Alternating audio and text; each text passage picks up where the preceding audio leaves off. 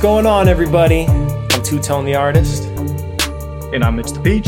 Welcome back to another episode of The Hills Are Silent podcast, where we chop it up about the games of yesterday, today, and tomorrow. Another week, another round of games, another round of stuff to talk about. So, I have been playing some stuff recently, but I'm not quite ready to talk about it. So, Mitch, I'm going to shift over to you. Sounds like you got a new game you've been playing. I've never even heard of this, didn't know it existed. It actually looks like it didn't come out that long ago, so that it seems to be a newer game, but still, never heard about it before it came out. This is my first time learning about this game. You always know about the exclusives, man. What is this game? That's right. What have you been playing? Yeah, I have been playing, and this one has been. I've been spanning this one as my bedtime game on my Switch for probably quite a few months now, and I'm at the tail end of it. I'm getting close to beating it, but I figured I've played enough. I'm ready to talk about it. And this one is called Live Alive. And it's originally a 1994 Japanese RPG that was developed and published by Square Enix for the Super Famicom or Super Nintendo. It was developed by what once was called Development Division 5 of Square Enix, and which are noted as some of the creators of the Final Fantasy series. We might touch on it a little later as we get through the division of or the business structure of Square Enix is a bit wild, but I'm going to stick to Live Alive for a little bit, and then we can maybe dive into that. Okay. So this is a remake that was published on Nintendo Switch in 2022 and then PlayStation and Steam 2023. And it reminds me of a game that one of my favorite games that I've played in most recent years, Octopath Traveler, which, again, spoilers, I have a good pickup for the pickup section. But this one is a game that follows 7 district scenarios scattered across different time periods, with basically 2 or more unlockable scenarios linking the narratives together through a reoccurring antagonist. So essentially there's 7 different chapters, each in different time periods, each have their own different stories, but they're all connected in some way. And when you beat all 7 of the chapters, you unlock an 8th chapter, which is set in the Middle Ages, and it ties all those narratives together. Whoa. Yep, so it's pretty cool. So, like, for instance, there are a couple of them I liked more than others. You got to just choose which you wanted to start with. There was no order by which time period you wanted to go in. You could just go in the time period from the beginning of time, essentially, to the distant future, or you could just do them out of order, which is kind of what I did. But I'm going to name a couple of the ones I did that really stood out to me that I thought was fun. There's one I actually just finished up today that was really cool. I did one that was called The Distant Future. And you're in a cargo ship. There's a team of you in a cargo ship that's carrying a monster to Earth. A maintenance robot called Cube ends up investigating the incident while the monster escapes and begins killing all of the crew. Essentially, which combining all of that, the team is turning on each other because they think one another is the one who is sabotaging this whole thing. And so the ultimate culprit, though, sorry for a spoiler, if you do plan on playing this game, spoiler alert, fast forward for maybe 20 seconds. It turns out the main culprit is actually the computer of the spaceship. So the spaceship has its own AI mind, and it's essentially framing all the people inside the ship, all the crew members, into thinking each other did it, until at the end, you, the Cube, who is this little robot, who is the player-controlled character, he's the one who takes out the AI-controlled, ship to, and it ultimately saves the day. But there were many casualties along the way. Sounds like HAL. You ever seen A Space Odyssey 2001? No, I have not. It's an old movie. I think it came out in the 1970s. Real famous movie. It was directed by Stanley Kubrick. And trippy movie. That guy was, I don't know, he was out there with some of his movies. But anyway, HAL was the AI Very similar. on the spaceship who eventually becomes homicidal. And there's So that's been like parodied and also spun into so many other stories as well. But anyway, carry on. it reminded me of like Alien vs Predator, or Predator or something like that, where they're on the ship trying to escape. But yeah, so before going to the other one that really stood out to me, the combat of this really is what like drew me in the art style. So the art style is that new age pixelated graphics, as you're probably seeing on the screen right now, and the gameplay is that it's more of a mix between a turn-based but also grid-based combat. So you're moving your character around a grid and then getting to attack every so often and picking a move and doing the usual Japanese turn-based RPG mechanics. So, just out of curiosity, I just wanted to. Well, that's a really tiny screenshot. I wanted to look at some of the screenshots from the original Super Nintendo version, just as a comparison. And man, they're all so tiny. I don't know why these screenshots are so tiny, but anyway, yeah, it definitely looks like a Super Nintendo game. I did not play it on Super Nintendo back in the day. I did not, but I saw the graphics and I looked right at my alley, and I'm really digging the new age pixelated remasters and new games even that are coming to consoles and PC. Really fun. But my second one, I think you'll enjoy this one too, was set in the Wild West, and you are a wandering gunslinger called the Sundown Kid. And you meet with this bounty hunter called Mad Dog in this isolated town for a gun duel. You guys are nemesises. You're gonna do a showdown. The typical back to back and then draw kind of thing.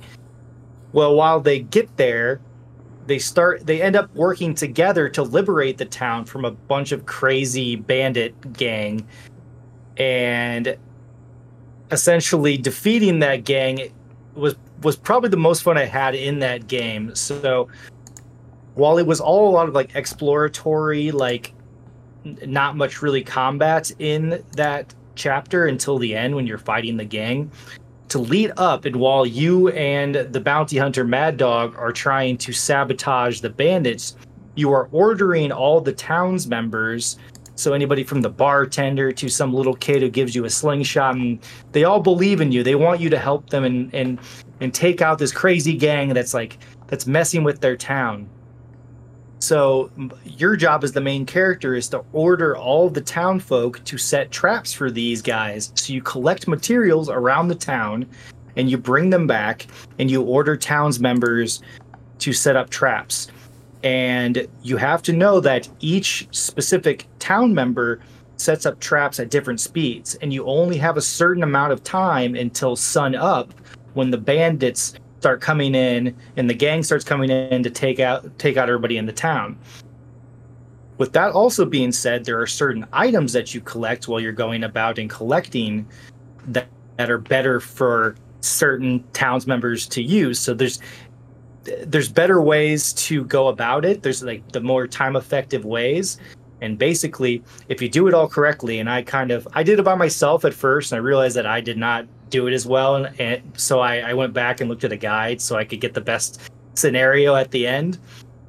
But if you have the best scenario, you start taking out these gang members one by one when they roll into town. They're blowing up. They're running into like string and flying off their horse.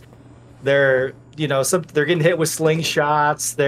You're dumping like manure on the ground or something, and the horse is slipping on it, and a ton of funny things happen. So that at the end, when you have to face the boss fight, because there's a boss fight on every one of these chapters, you have less of those grunts to have to deal with. You only have to deal with maybe one or two grunts, and then the main boss. So it was kind of cool that it was a time limit. There was a bell that kept going off every time that you'd set up a trap, and you're like, okay, I got this much time left until I get all these traps set. And yeah, that was a really cool chapter.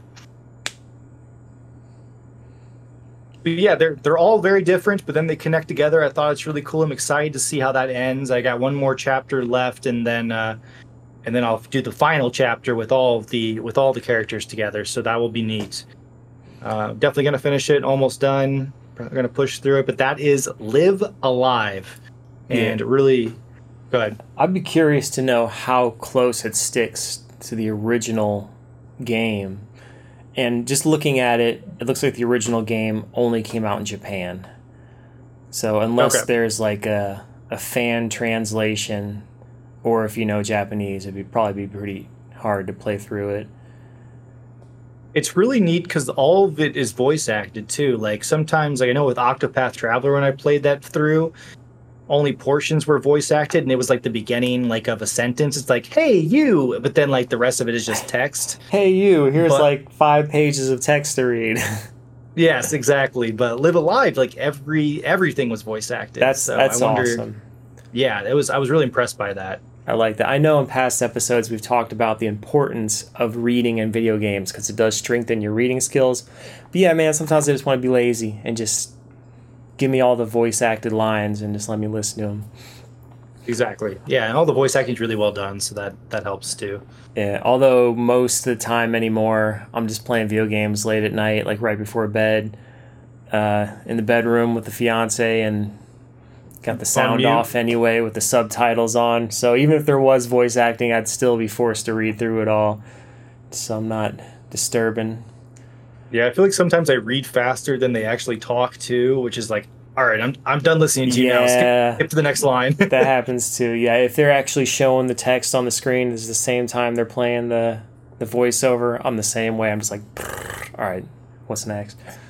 Right. Is that what they do in this game where they'll talk and it'll still show it?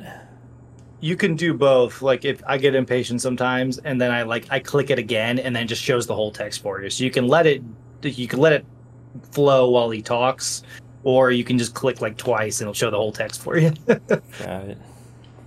This looks like a cool game. I've never played Octopath Traveler. I've heard it's really good. I always thought the art style was really cool. And yeah, it's very... I don't know what term I want to use for it, but it's very whimsical, yet also moody. Especially looking at some of these more big monster bosses. Yeah, there's a lot of serious concepts in it, but then like it gets like really funny at times too, like their dialogue or like stuff that they do within some of the chapters while they're like fighting some serious boss, it can still be funny. So I think it really might have been influenced, especially since both are Square Enix published games, from Live Alive was heavily influenced by Octopath Traveler, or vice versa, since Live Alive came out before. But yeah, so I like the whole multiple stories coming together. Yeah, you said it was grid-based combat? It is grid-based combat. It's hard to tell with the screenshots because there's no grid on the ground, at least in the screenshots. So it's a mix. There's a lot of like exploration within the games too. Like you don't always, some chapters you don't have a lot of fighting like at all, and you're doing more like exploratory, a lot of dialogue and just kind of going through the story. Like this Distant Future one I didn't have any combat in the Distant Future chapter until the very end when I faced off against the AI like bot to destroy him. Oh wow, that's actually pretty awesome because that's the only thing that I'm kind of critical of with RPGs is just sometimes there's just so many battles and so much grinding, especially if it's like random battle encounters. So, but that's the thing, like a lot of RPGs have some of the best stories in games. Mm-hmm. So sometimes it's like when they're really grindy, it's like, man, I just got to fight through just never-ending random battles just to get through this great story. So it's nice that it sounds like this is more of a laid-back game that the story is the bigger focus over the combat. Definitely. There are some chapters where they do encourage a little bit of grinding, but it's nothing compared to like major RPGs where you're doing a ton of grinding just to get to the next chapter in the story, like you said. Yeah. And then every chapter's different, so that makes it fun too. So when you're playing this on Switch, Are you playing it in handheld mode or docked mode in the better? Handheld mode. Okay. Oh yeah, I play night handheld mode probably 98% of the time on my Switch. Okay. All right. Yeah, I find that interesting. It's like, yeah, it's super cool the Switch is like a hybrid console, but it's not the most powerful console, so you're not going to get the best experience hooking it up to a big screen. It's like a mediocre TV console and an amazing handheld, so it does not surprise me that the majority of the time you're just playing it in handheld mode. Well, I like it because I'm usually like laying back in my bed and then like I'll flip on maybe like a sporting event or a Twitch stream or something on my TV so I can, have a little background noise while I'm playing my game and just relaxing. So yeah, I like the multitasking there. Yeah, I've come across some good deals on a Switch and just never pulled the trigger, but those ones, the Switch Lites that are only handheld, man, I've been in pawn shops and seen those like as cheap as $75. $75, definitely think it's worth it. I mean, as someone who only plays in handheld, I mean, I wouldn't see any downside really. Yeah, but a part of me is just like, even though that's such a good deal, a part of me is just like, man, I would want the actual dockable Switch for that 2% of the time I actually want to dock it. Plus, there's been a ton of rumors about them creating a new, like, next generation Switch coming within the next year or so. So at this point, maybe wait around for that one. We'll see. Well, you know me, man. I'm always a couple years behind anyway, so I can get stuff for that's the whole purpose. You get it for cheap, man. Last generation one, exactly. Get the dockable one. That's the current version when the new one comes out. Yeah, exactly. I think that's a good roll into our next topic. So I know you got some pickups, but yeah. Before we dive into that, I do want to comment on, there are situations where I've seen good deals like that, and I've passed them up for one reason or another. With the Switch situation, even though that's a great deal on a Switch Lite, like I said, I passed it up several times because if I'm going to get a Switch, I'm going to get like the full-blown one. But you and I, we pick up a lot of games, and it's great. It's fun, but as I mentioned in our previous episode, you also got to be financially responsible.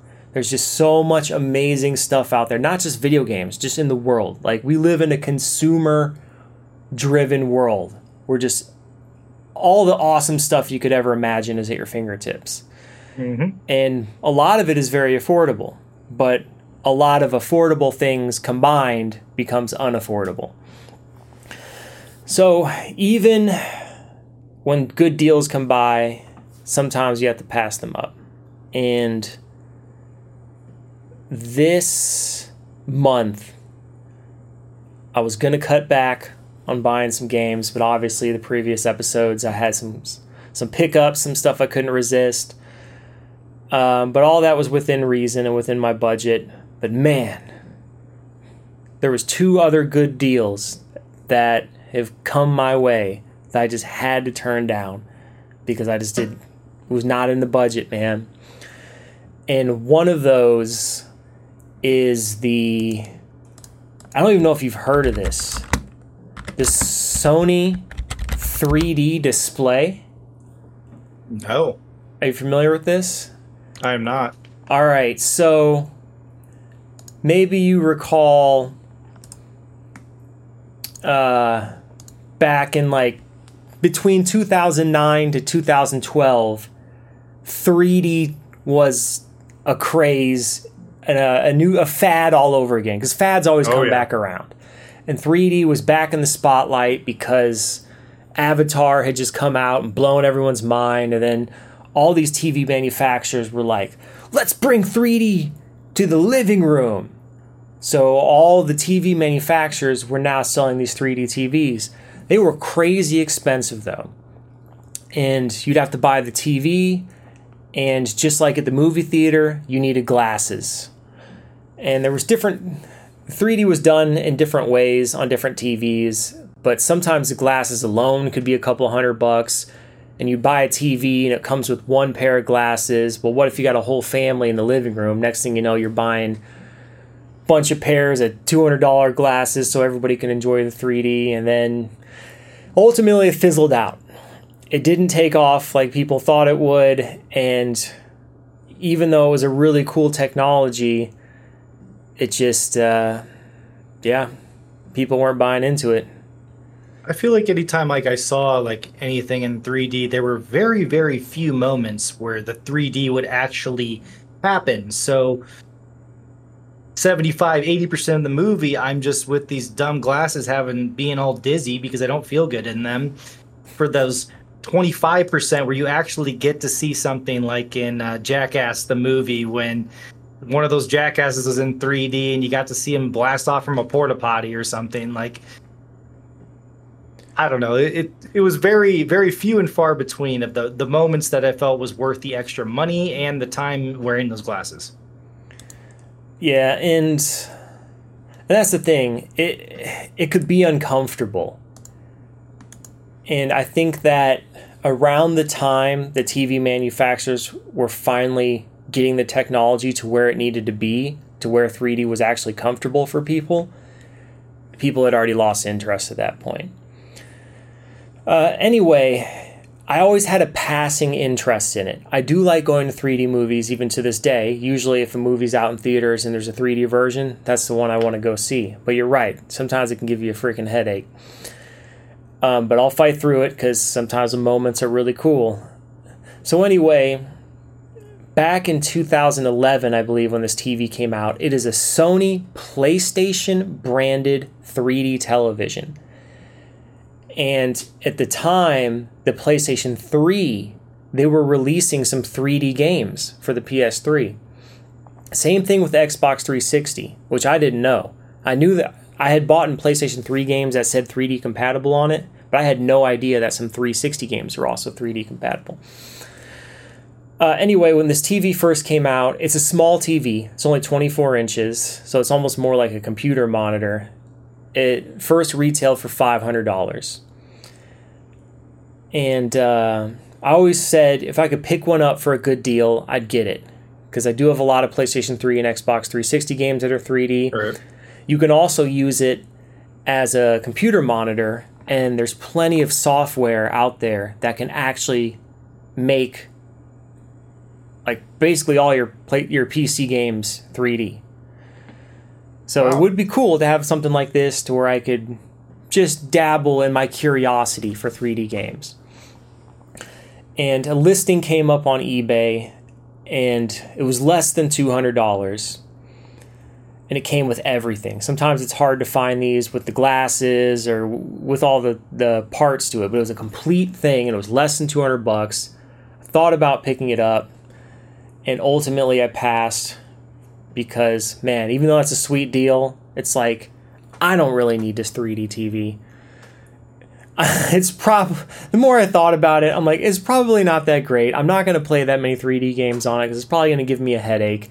And the glasses you wear are dark, so you're basically playing video games with sunglasses on. And I'm like, that's not comfortable. It's not something I would sit down and play for hours and hours. So anyway, I let it slide this time, and I found out that these TVs are prone to failure. Oh. There's an EEPROM chip inside of them that is almost guaranteed to go bad in every single model of this TV. So if I were to buy one of these and it's working and that EEPROM chip has not already been replaced, I would have to hunt that down, take this thing apart, and replace it. Otherwise, the TV is just a ticking time bomb. So Sure. So yeah, I don't know, man. Did you know anybody that had a 3D TV back when that was a fad? No, I don't think so. I feel like I remember seeing maybe commercials on it or like lightly advertised, but no, I definitely didn't play on one. And yeah, I can't think of anybody at school who bragged about having one or anything either. Yeah, I just don't think anybody bought them. But yeah, the only time I ever saw them was like the floor model at Best Buy. And then half the time somebody had broken the glasses, so you couldn't even check it out anyway. Oh man, I can't stand people that go into stores and just like, are you that destructive that you can't walk through a Best Buy without destroying something that's put out on display? Like, what is with people, man? Same thing with arcades. It's like there's just tons of people who will come by and just use an arcade game like it's supposed to, and then you get that one kid or grown adult who comes in and they're just like a bull in a china shop, and everything they touch, they break.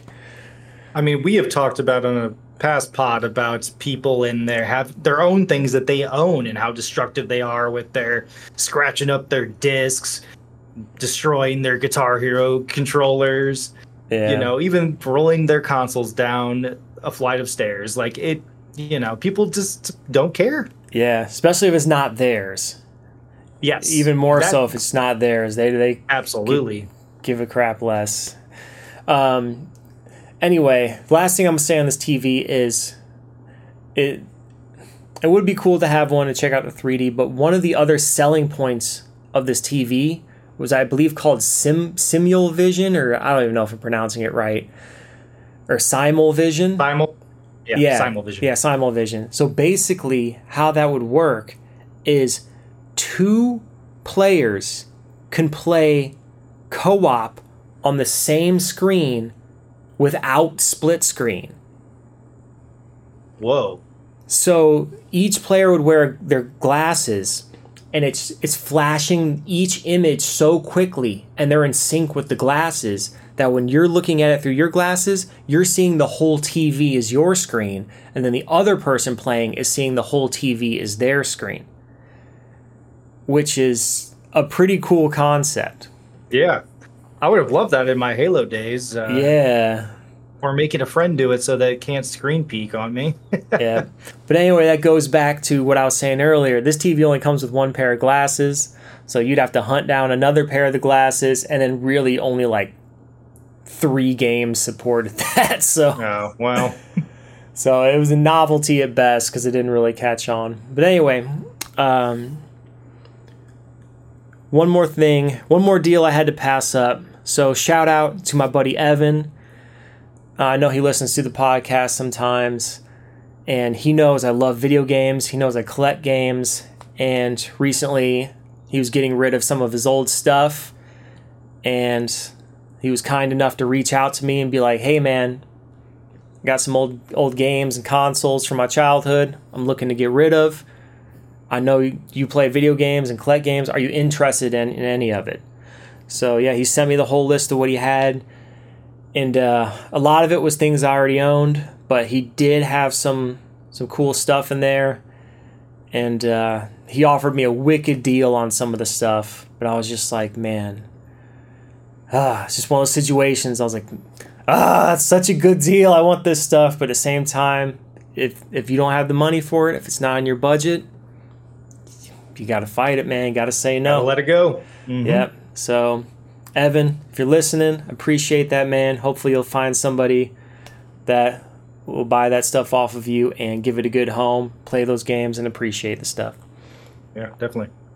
But you came across an amazing, amazing deal. What did you find?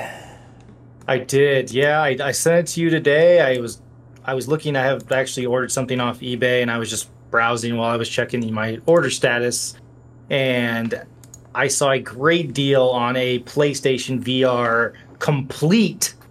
PlayStation 4 VR, right? PlayStation 4 VR, excuse me. Yeah. The whole experience, though. So, I mean, you're the expert, so you pointed me and you said, "Yo, this is a great deal." It's about, I think, $130. I remember you saying that you paid like $30 for just that light gun. But this came with both obviously the headsets. It came with the camera, the gun, and you told me those two what the move controllers, PlayStation move controllers. Yeah.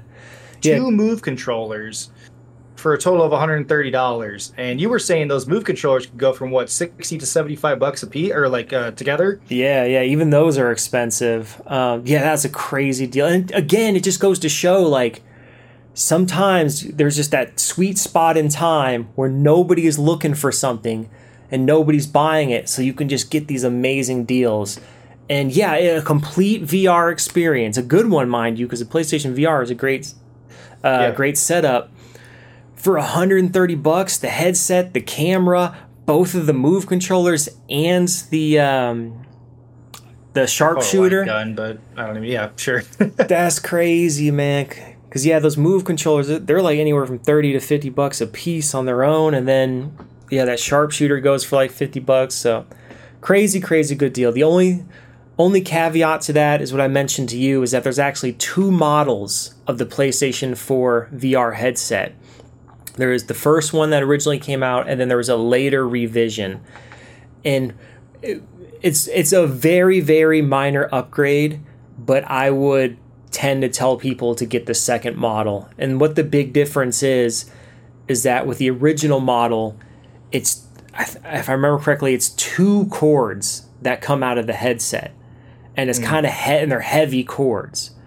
And then in the later revision, they streamlined it to just 1 cord that's much lighter. So it feels lighter on your head because you don't have so many cords coming out of the helmet. It's just kind of a cleaner setup. And also the second revision has the headphones built into the headset. So you're not going to like lose them or anything. It's just they're built into it. But other than that, I mean, those very minor improvements, but it is a slightly better one to get the revision. But for that crazy deal, man, I would still get it, man. I know it was very tempting, as I told you, but I weighed the pros and cons and how much money I have been spending lately, as we've talked about, on a new TV and a laptop and games that I've gotten. I gotta dial it back. It's just I gotta dial it back, and that's okay. The only reason I was looking, because you were saying you found all these good deals, and I just want to tell the audience that Mike is not lying. There are some really good deals in that PlayStation 4 VR. So if you are interested, as he said, I can vouch. Now's the time. Go ahead and get your entry into the VR space. Yeah, but also it's just a reminder that whatever is the hottest, newest VR headset right now, a couple of years from now, it's going to be... nobody's going to want it except people like me. And it's going to be dirt cheap. So just keep that in mind. It's like sometimes it pays to be patient. And in a space like VR,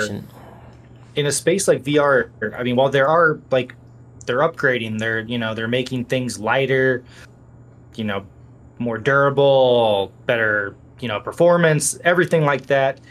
I don't think the jump from headset to headset is as big at this point to warrant you needing to have the latest and greatest. I think, if you go back a couple generations or a couple models back of headsets, you're still going to get a really good experience. And I agree with that, because the first time I ever tried VR, well, that's not true. The first time I tried VR, I think, was in the 90s.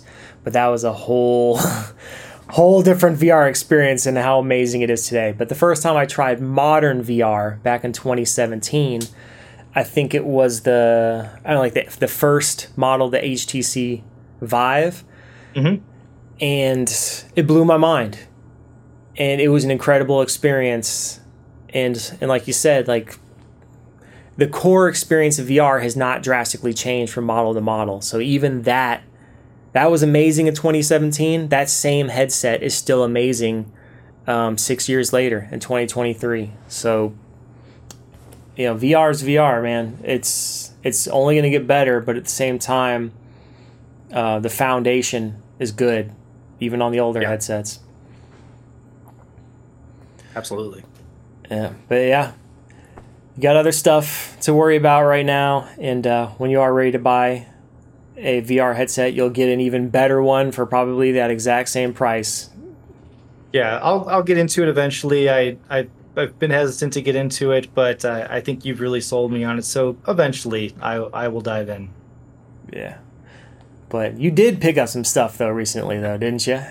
I did pick up some stuff. Yes, a little less than the price I would pay for the headset, but while that is a really good deal, not too much less. So yeah, I've picked up. We're staying on the Square Enix theme of the episode today because I picked up two more games that are published by Square Enix, and my first one that I was hinting at earlier is Octopath Traveler 2 Nice. for the PS4. Unfortunately, with Octopath Traveler 1, I got to play that one all the way through on Game Pass. But for right now, Octopath Traveler 2 is only on Nintendo Switch, PC, PS4. I bet Sony did some sweetener of a deal or something to say, hey, don't put that on Xbox. They've been a little bit snaky lately, trying to slide Xbox on some good Japanese RPGs, and this has been one of my new favorite franchises in Octopath Traveler. So bummer. So the first one came out on Xbox. First one came out on Xbox, yes. So the second one, it didn't come out on Xbox, or it didn't come out on Game Pass? Both did not come out on Xbox. Period. Right. That's what I thought you meant, huh? Yeah, my bad. I wasn't very clear on that, but yeah, didn't come out on Xbox at all, which I think is weird. I wonder if it's maybe a time thing, and maybe it'll come out later. But I found this deal, and I have a PS4 Pro, so I figured, now is the time. I sent you a link on it. It was a buy one get one free on Amazon, and as an Amazon Prime with a membership, I thought it was a really good deal because I didn't have to, overload my cart for the free shipping. It doesn't matter how much I pay for it. So I ended up getting Octopath Traveler, which is a lot like the game we talked about earlier in Live Alive. As I mentioned, it's a Japanese RPG developed by Square Enix and Acquire, and then published by Square Enix. It's the sequel to Octopath Traveler, which came out in 2018. It's actually the third entry in the series, which I didn't know. The very first Octopath Traveler, called Champions of Continent, was a mobile game that came out in 2022. It's a prequel, I guess. So I guess they call it the third installment, but I don't know. I mean, mobile games have come a long way, but not sure I'm going to dive into that one ever. Yeah. So question. I see you got it on PlayStation 4. Did you think about getting it on Switch instead, or was that not part of the sale? If it was part of the sale, would you have gotten the Switch, or did you clearly have the intention of getting the PlayStation 4 version?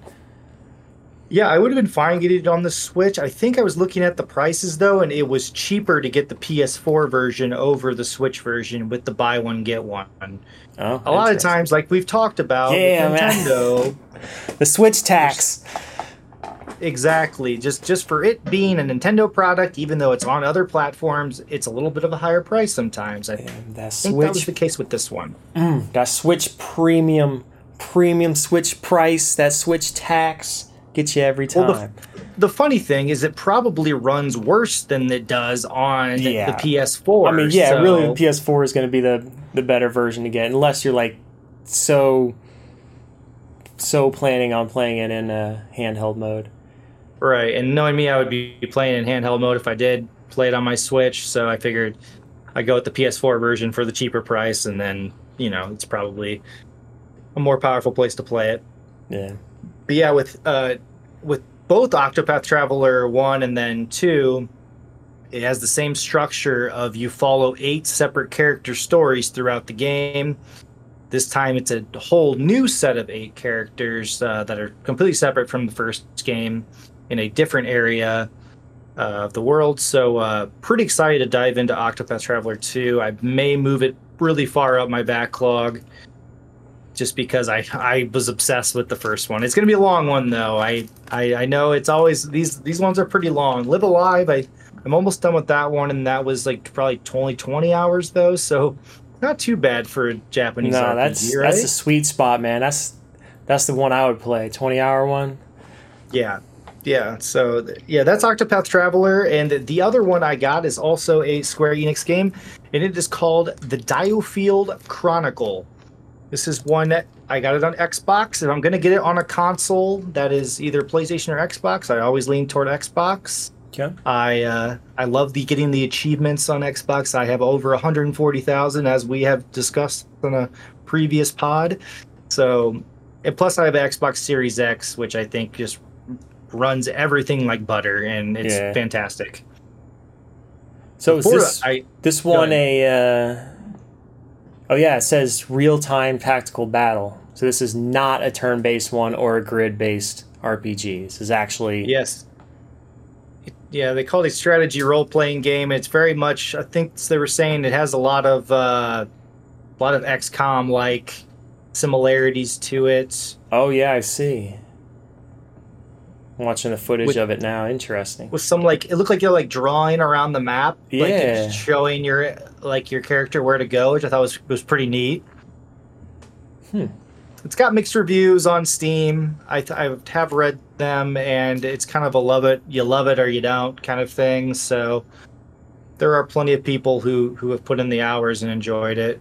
My favorite Steam reviews, though, that we always make fun of are the people that are like, I put 50 hours into this, didn't enjoy it. It's like... I know. I'm like, are you insane? Why would you dump 50 hours into a game you didn't enjoy? Just so they could write this review and show that he had 50 hours played. That always baffles my mind. I'm like, obviously you did enjoy it because you sat there and played it for 50 freaking hours. Yeah, and I want to say in general too, the DioField Chronicle is a really cool name for a video game. I don't know. I don't even know what that means, but it sounds really cool. But that was my other pickup. I got on Amazon, buy one get one free. I think I paid with a total with tax maybe $35 for the two of them, which they're two very recent games. Octopath Traveler 2 came out in 2022, I believe, and then DioField Chronicle. It says Octopath Traveler 2 came out in February of this year. So the Switch version came out in 2022, and then the PS4 Steam version came out in 2023. Oh, okay. So yes, actually, this is newer than the Switch version. Got it. I also noticed that as a theme with Square Enix. Like most of the games we covered today, it sounds like they were released earlier on Switch, and then ported to everything else at a later date. Yeah, it's fine. I mean, I have a Switch, but I usually tend to wait on games that are multi-platform to play them on other consoles, just because I have enough Nintendo exclusives to play on my Switch, and I kind of rather get something that runs. I want it to run better on a lot of these multi-platform ones. Yeah, man. If I had a Switch, I would do the same thing. Like the Switch would be for those exclusives, but anything that's multi-platform, I'd much rather play it on a more powerful console. Exactly, because the last two Switch games I got are Switch exclusive games. Like I can't play them anywhere else. So it's that's kind of my way of looking at it too. Yeah. Cool, man. Good pickups. Good deal. Didn't break the bank. That's the best deal, man. Yeah, it was too good a one to pass up. I had Octopath Traveler 2 on my Steam wish list for a long time, and then DioField Chronicle was on my Xbox wish list, so it just made sense, Yeah. All right, man. Do you want to cover the other stuff we have on Square Enix, or do you want to move into our last topic? What do you think? I think we're okay just moving to the last topic. What time are we at? I think so, too. I think just to put a bow on it, I'll quickly say that look it up yourself. There's a good Reddit article if you just type in Square Enix development structure. They have a very strange structure from the start, and then they restructured in 2019 to something even just as strange. So I'll give you a little tease there. Definitely go and do your own research. Can't find any good articles on it, but I think it's worth looking up in your own time. Yeah, I mean, it may be boring to some people, but I'm always fascinated about how businesses operate and how they're structured. Yeah. Just the weirdness of humanity, how we clump together into organizations, and then how that molds into a working mutual relationship amongst people to make games or whatever it is. Yeah, exactly. But, I mean, it works for Square Enix because they develop and publish wonderful games. Yeah, they're all the time. Their level of quality is up there, and they crank games out, so it must be working. they take chances to publishing and partner with a lot of random games. Obviously, I am the king of finding random games and playing them, but it seems like if it has their stamp of approval, I enjoy it. Yeah. So the last thing we want to cover is Resident Evil Death Island. So several computer animated Resident Evil movies have been released over the years, and I've watched them all. They are all worth a watch. Are they amazing? No. But the computer animation, like the graphics, are usually pretty good in them. Agreed. And there's usually great action sequences. The only thing is they're a little light on the horror aspect. I think they more take after like Resident Evil 4, 5, and 6 than any of the older, more horror themed ones or more recent horror themed ones. So they're more like action movies than horror movies. But I think I want to say this is like the fourth one they've come out with. And this one was just recently released. And I watched it. I would say it's on par with the other ones they've released. It is entertaining. It's cheesy. It is action-packed. And it's got all your favorite Resident Evil characters in it, brought together to work as a team. Mm-hmm. But in my mind, I think it was unintentionally hilarious. Because just like the video games, they end the movie with a big boss battle. And they're in this, I don't know what you would even call it, like a military. Well, they're in Alcatraz. The movie takes place on the Alcatraz. Yeah, that I'm just trying to think island. of like the section of where they're. Anyway, bunker, not a bunker. When they're fighting the final boss, they're in some little area, and they just so happen to have every weapon they could ever need to fight this thing at their fingertips. And I was like, this is so video gamey. Because at first they're like fighting this giant monster with the pistol, and then I go, how are they going to take this down with the pistol? And then all of a sudden they're like, oh, we found these M16 assault rifles. And then they're like, oh, we found these RPGs and these rocket launchers and grenade launchers. And oh, I found this Hummer with a mounted machine gun. And then they make it even crazier. Jill is like, oh, I found this, what was it, like a plasma rifle? Giant plasma rifle. Oh, I found this giant plasma rifle behind these boxes over here. Maybe we could use this. And at that point, my mind was just like, what? Are you kidding me? In their defense, they did explain it earlier in the movie by walking through that same area that they eventually fight the boss, and they go, oh, it looks like they're using this as an armory to store all these weapons. And they just say it real slyly in passing. It's like, just so they can set it up and give some excuse why they have every weapon they need to fight this giant monster at the end. But that was hilarious to me. Yeah, that was pretty funny. That gun reminded me of the finale of Resident Evil 3, where she's, the blasting Nemesis or crazy looking Nemesis with whatever plasma rifle she had then. Oh my gosh. Anyway, what are your thoughts on this? Have you seen the other computer animated Resident Evil movies? Yes, I've seen them all because I always get, it's a Resident Evil property. I always want to give it a try, even if, the track record with them isn't always the greatest. I have always enjoyed watching them.